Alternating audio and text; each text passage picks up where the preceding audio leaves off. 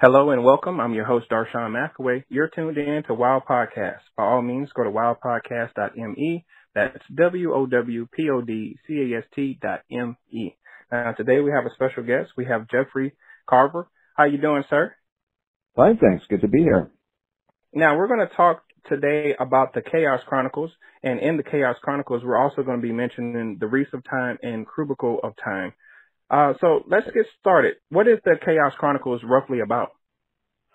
Well, it's an extended story of a man named John Bandicoot, set a couple centuries in the future, who's taken away. It's really an odyssey of his own and a company of friends that he builds over the course of his adventures. We start in the solar system at Triton, the moon of Neptune. That's in the first book, Neptune Crossing. And he is taken away to a place called Shipworld out at the edge of the galaxy. And this company of friends are all exiled from their home worlds, and they're facing forces that they don't really understand. They seem infinite and unknowable. And they're called upon to save worlds. And they don't really, they get volunteered for the job. They're thrown into these situations that they have to make the best of. And in the new books, The Reefs of Time and Crucible of Time, they're confronting an ancient artificial intelligence that is traveling forward in time to the present, and threaten really not just the world they're on, but all of the worlds of the galaxy. So Bandicoot and his friends Ick and Teres, Lee Jared, and a couple of robots named Copernicus and Napoleon are forced to confront something that they really have no tools to deal with, and really, at the beginning, don't really understand what they're facing. So there's a lot to think about in the series, but it's full of humor and interesting alien characters as well. So what was the idea for your covers? Well, the covers on the new books were done actually by, and the artist's name is Chris Howard. He was a writing student of mine. He was an extremely talented artist. And those covers are actually pretty representative of the story.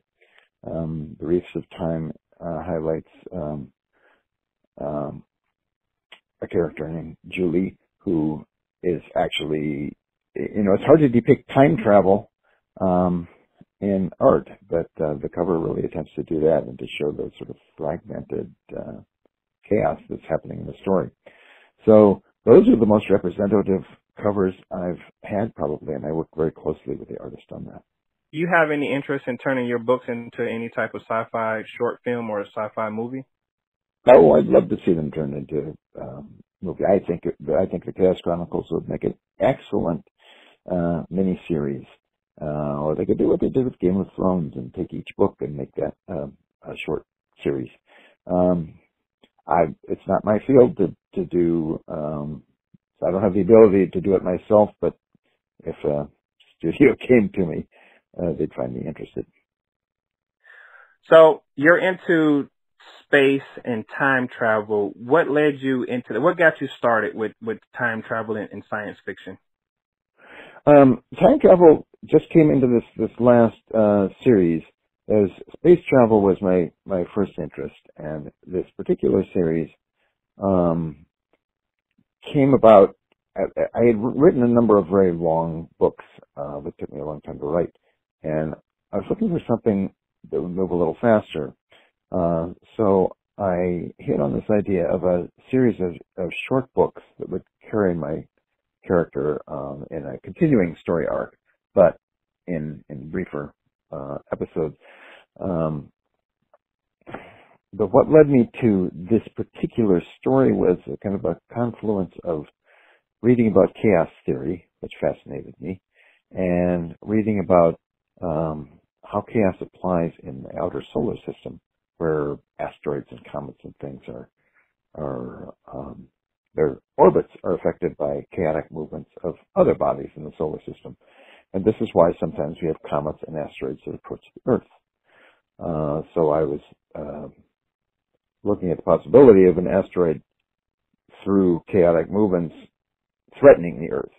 And this is not by itself a a brand new idea, but I wanted this to be something that was reflected in the character's own mind. So I set him out on Triton and threw him into a relationship with an alien that seemed very unknowable and chaotic to him.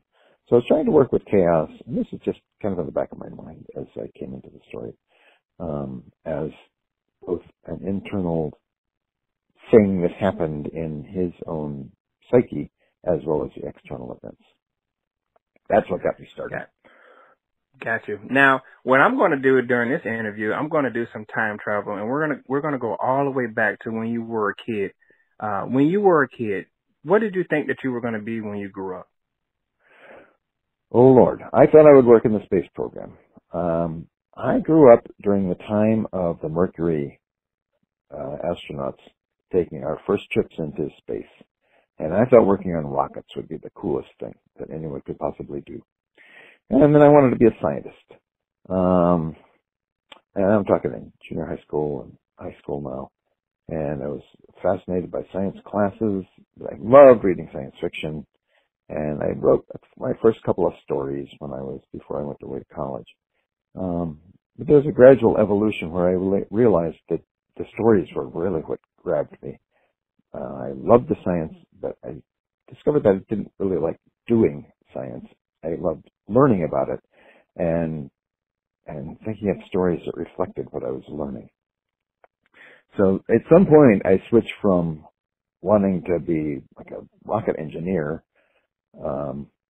I didn't think I could be an astronaut because I wore glasses. And back then, all the astronauts were test pilots, and test pilots didn't wear glasses.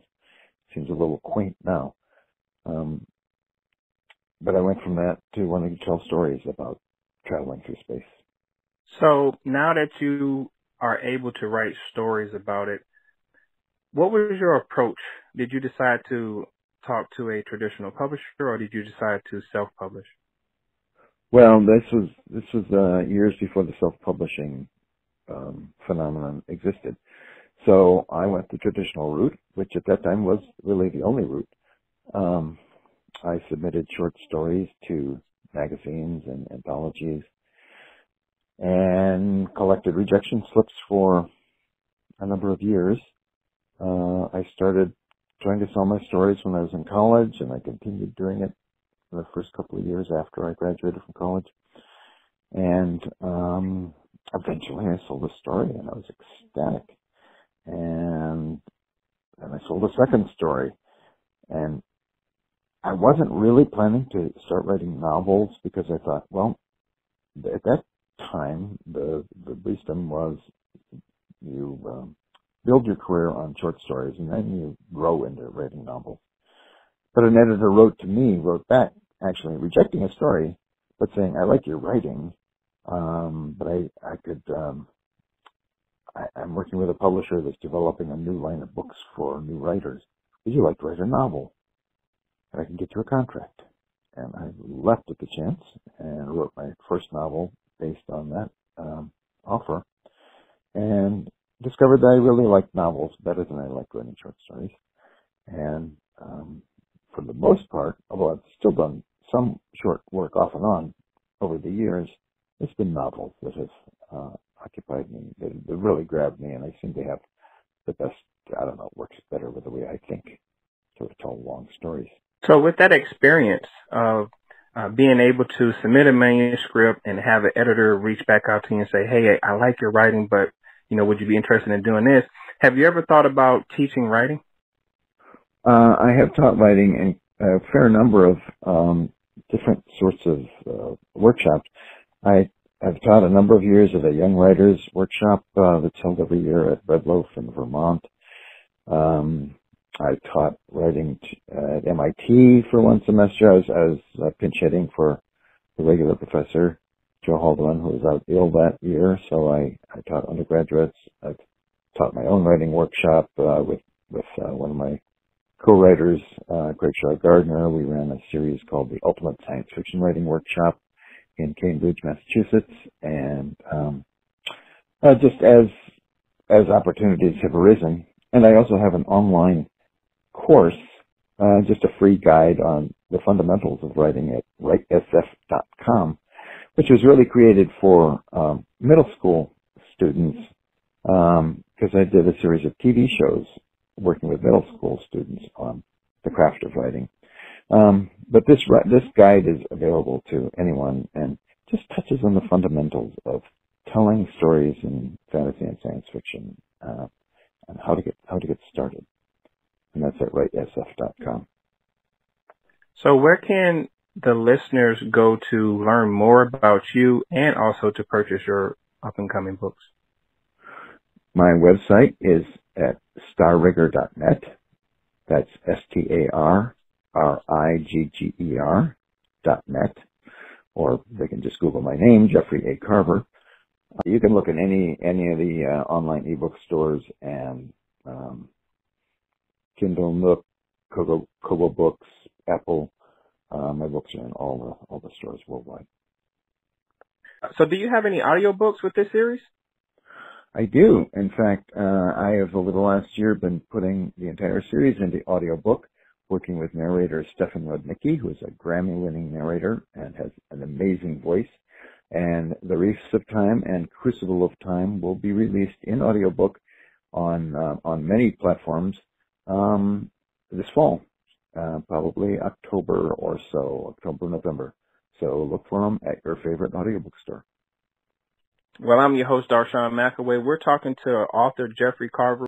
We're talking to him about his series, The Chaos Chronicles. We were talking about The Reefs of Time and Crucible of Time. Jeffrey, it was a pleasure speaking with you. Thank you. It was good to talk to you as well, Darshawn.